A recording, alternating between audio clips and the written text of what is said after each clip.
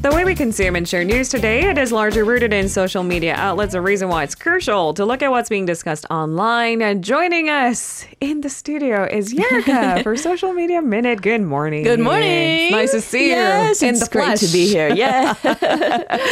Zoom meetings are wonderful, and our listeners appreciate it because the sound quality is impeccable. Yeah. Surprisingly, but something about being in the studio. I agree completely.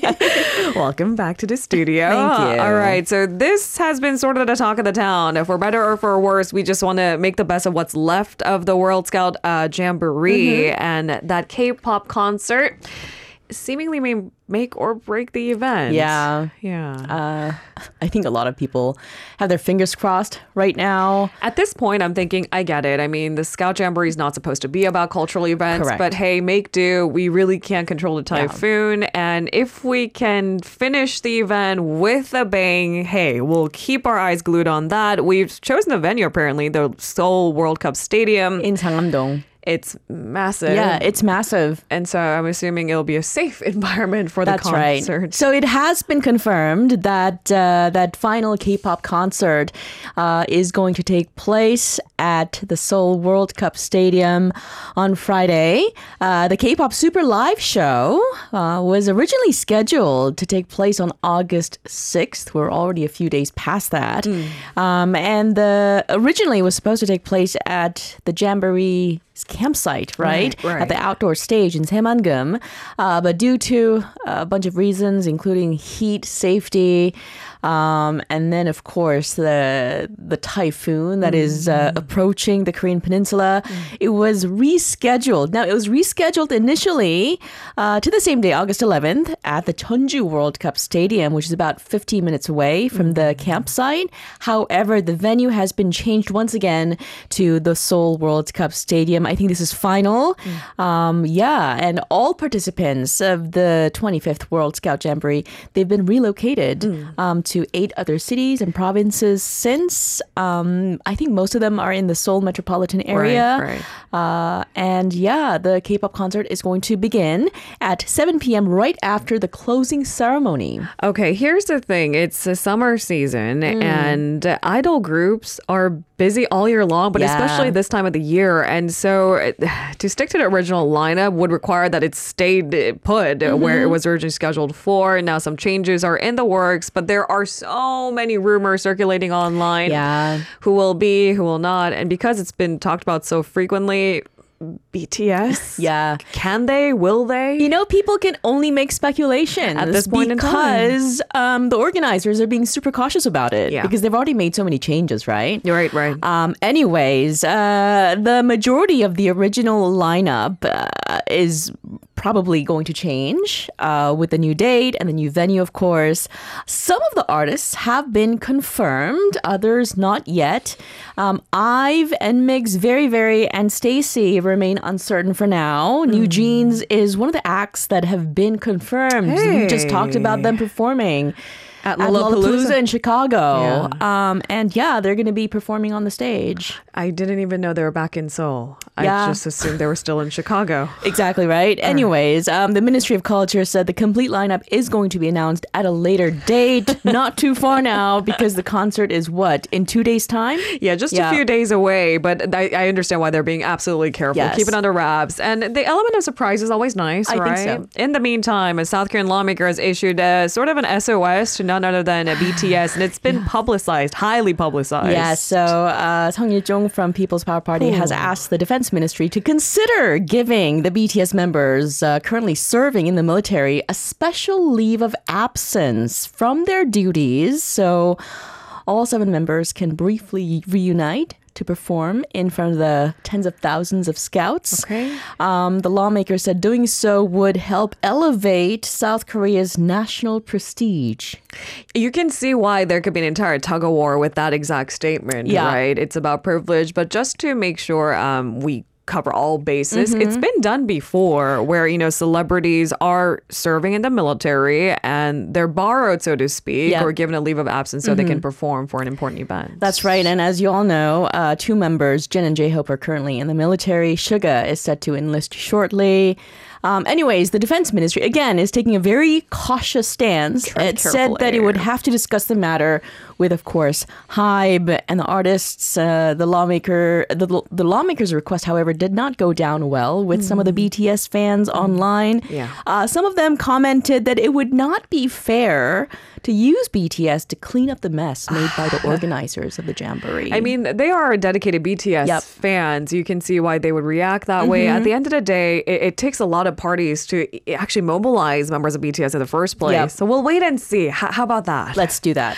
All right. In the meantime, the central government has been mobilizing all possible means to help the scouts and make do with what's left. The culture ministry has vowed to offer a wide range of cultural experience programs to Jamboree participants. I'm seeing some of the images on the newspapers, and at least for the parts I saw, they look like they're having fun. I agree. Some of these programs include visits to Cheongwade, the Seoul Museum of History, the National Museum of Korea, National Hangul Museum, and National Folk Museum. They're all providing guided tours in English. Now, Seoul Art Center, right across from where we are, is going to run a modern calligraphy class exclusively, or exhibit exclusively for the participants. The National Gugak Center, again, right across from us, is hosting a special concert for the scouts as well. Okay, I understand why there's simultaneous conversation happening about it's supposed to be about camping and it's supposed to be experience of all these different scouts from different countries coming together. Naturally, when you divide them with groups, they'll probably travel with they're the same scouts from the same country, right? But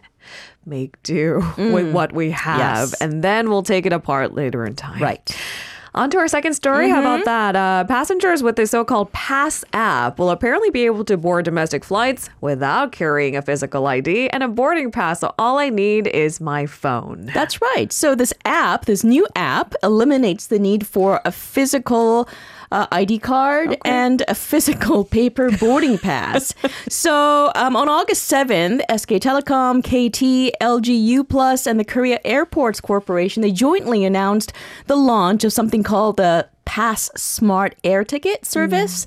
So starting yesterday, passengers have been using or can now use this Pass app installed on their smartphones to authenticate their ID and boarding passes. Okay, so the app is take note for domestic flights only. That's right. Do all domestic airlines accept the use of this app? Because if one doesn't participate, you can imagine the headache. Yeah, so the Pass Smart Air Ticket service is currently available for domestic flights with 4 airlines, including Jeju Air, T-Way Air, Hi Air, and E-Star Jet. Air Seoul is also going to join the service later this month, and there are plans to expand the service to all domestic airlines in the near future.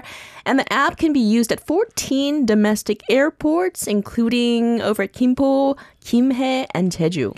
All right. So with time, they will ensure that more airlines are included. So anyone with this PassSmart Air Ticket can travel essentially without their wallets. How does the PassSmart Air Ticket service exactly work? So it operates through the Pass app's mobile identification features, including mobile resident registration card verification and mobile driver's license verification. So when users choose to use the Smart Ticket service, a QR code and flight information are automatically generated within the app. And passengers who are who have pre-registered their mobile identification with the Pass app can use the service after completing their check-in. It sounds simple enough and all stuff, just, all in all, just on my phone. Can travelers use this app for duty-free shopping too? Yes, they can. So the service replaces conventional boarding passes throughout the entire process, actually. So that includes check-in, ID verification, duty-free shopping, as well as boarding. But for now, I think it might just be safe to travel with both a physical copy of your ID and ticket and the app service. This shows Lena's personality. Yeah, like a Power J. Is MBTI still relevant? I don't know. That's a Myers-Briggs test, by the way. Okay, so I'm a planner.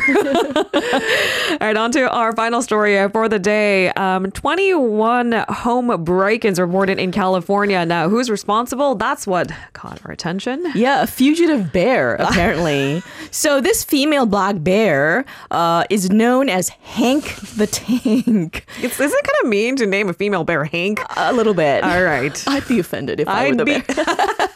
Until bears learn how to speak, we will stick with Hank the Tank. Yeah, so this is a notorious bear in the California area. She weighs 277 kilograms. That's a lot, even for a black bear. Anyways, she has been detained in the Lake Tahoe area more than a year after the state's wildlife authorities issued a wildlife equivalent of an APB, which is an all points bulletin. It's a broadcast alert from one police station to all of the other police stations in the area or in the state with instructions to arrest a particular suspect or, suspects. Is it funny just applying these human terminologies to a bear? I think it's pretty funny. Okay, so Hank was initially apparently mistaken for a male. Yeah, because she was so large. Oh, now that's offensive on a whole different level. Yeah.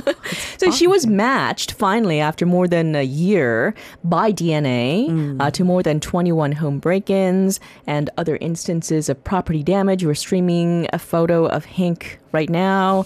And so what's going to happen to Hank moving forward? She's going to be moved to a sanctuary in Colorado. Okay.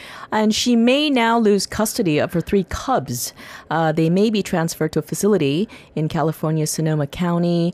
The hope is to, I don't know, sort of like protect them in a sort of like a contained area. Okay. So they can discontinue their negative behaviors because they watch and learn, That's right. Yeah. And so for the cubs to mimic the mom, Hank the Tank's behavior wouldn't be necessarily a safe or a good thing, right? Correct. But Hank the Tank, the original one at least, is not alone. There are other bears. 2 others actually. Oh. Last year alone, there were around 102 police complaints filed by local residents. Okay. She weighs 277 kilograms, Hank the Tank. That's, like you said, heavy even for black bear standards. So what has she been eating all this time? I mean, isn't that why she lingers into the human world in the first place? That's with food? Right. Let's just say that the bear has developed a palate for human food. Wildlife experts say she didn't get fat like that eating berries and grubs. I didn't call her fat. I'm quoting the experts, by the way. And I think maybe fat might mean entirely different thing in the wildlife, right? Yeah. I mean, it might be a luxury to be big. Oh, that's a completely different perspective. Don't you think? Thank you so much, Erica. Pleasure. Enjoyable as always. We'll see you tomorrow. See you tomorrow. If you're listening to our program using the podcast service, just a reminder that we do go live Monday through Friday, 7 a.m. Korea Standard Time. So tune in and help us make the show more informative by giving us your input. See you bright and early on Good Morning Seoul.